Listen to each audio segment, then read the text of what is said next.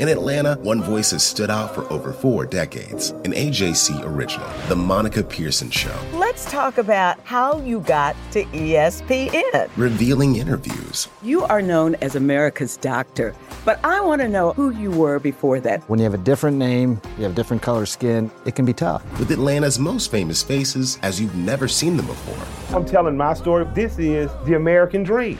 The Monica Pearson Show, streaming now on AJC.com. The AJC's trusted veteran political voices, Greg Bluestein, Patricia Murphy, Tia Mitchell, and Bill Nygut, are the essential source for Georgia politics. The Atlanta Journal-Constitution's Politically Georgia. Sign up for the newsletter, download the podcast, subscribe to the AJC. Slow start hinders the Hawks in La La Land. Yeah, it was tough. You know, when you get yourself down like that in a hole, basically they just dominated the paint. This is the Hawks Report after the game from the Atlanta Journal-Constitution. I'm Daniel Sallerson. Count on us to get to the point after every game. Hear what the players and the coach have to say, the numbers that matter, and what it means with AJC Hawks beat reporter Lauren Williams. The Hawks were unable to overcome a tough first half, falling to the Los Angeles Lakers 130-114. Head coach Nate McMillan mentioned the Lakers' domination inside the paint. 42 of LA's 70 points in quarters 1 and 2 came from inside. We didn't do a good job of keeping the ball in front of us, stopping the ball, protecting the paint. 23, 22 fast break points at half, 42 points in the paint in the first half, and they established attacking our paint. Trae Young led the team with 32 points, but Atlanta has dropped 5 of their last 6, including 2 of 3 on this recent road trip. Young realizes he and the squad collectively have to get things going if they want to get back in the playoff race.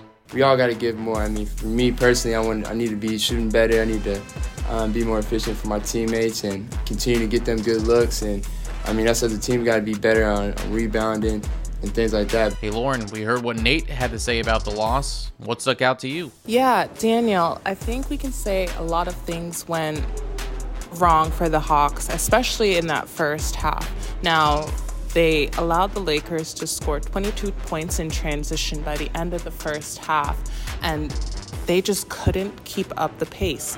The Lakers also put plenty of pressure on them in that second quarter and kind of slowed them down so that they weren't able to find the right shots to try and get back into the game. Now, they were able to go on a pretty good run when they came out of the locker room at halftime to get the game within 10, but unfortunately, the hole that they were in from that first half was just insurmountable.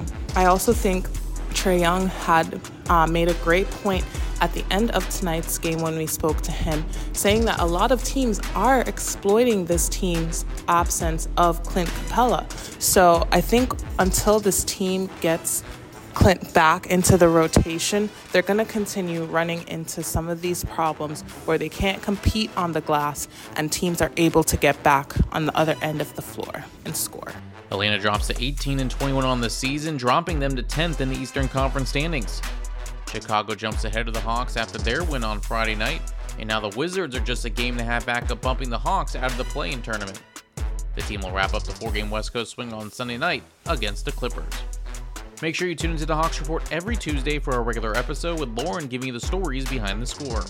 Don't forget to check out the Hawks after the game pages in the AJC e-paper and online at ajc.com, which is only available if you subscribe at subscribe.ajc.com/podcast.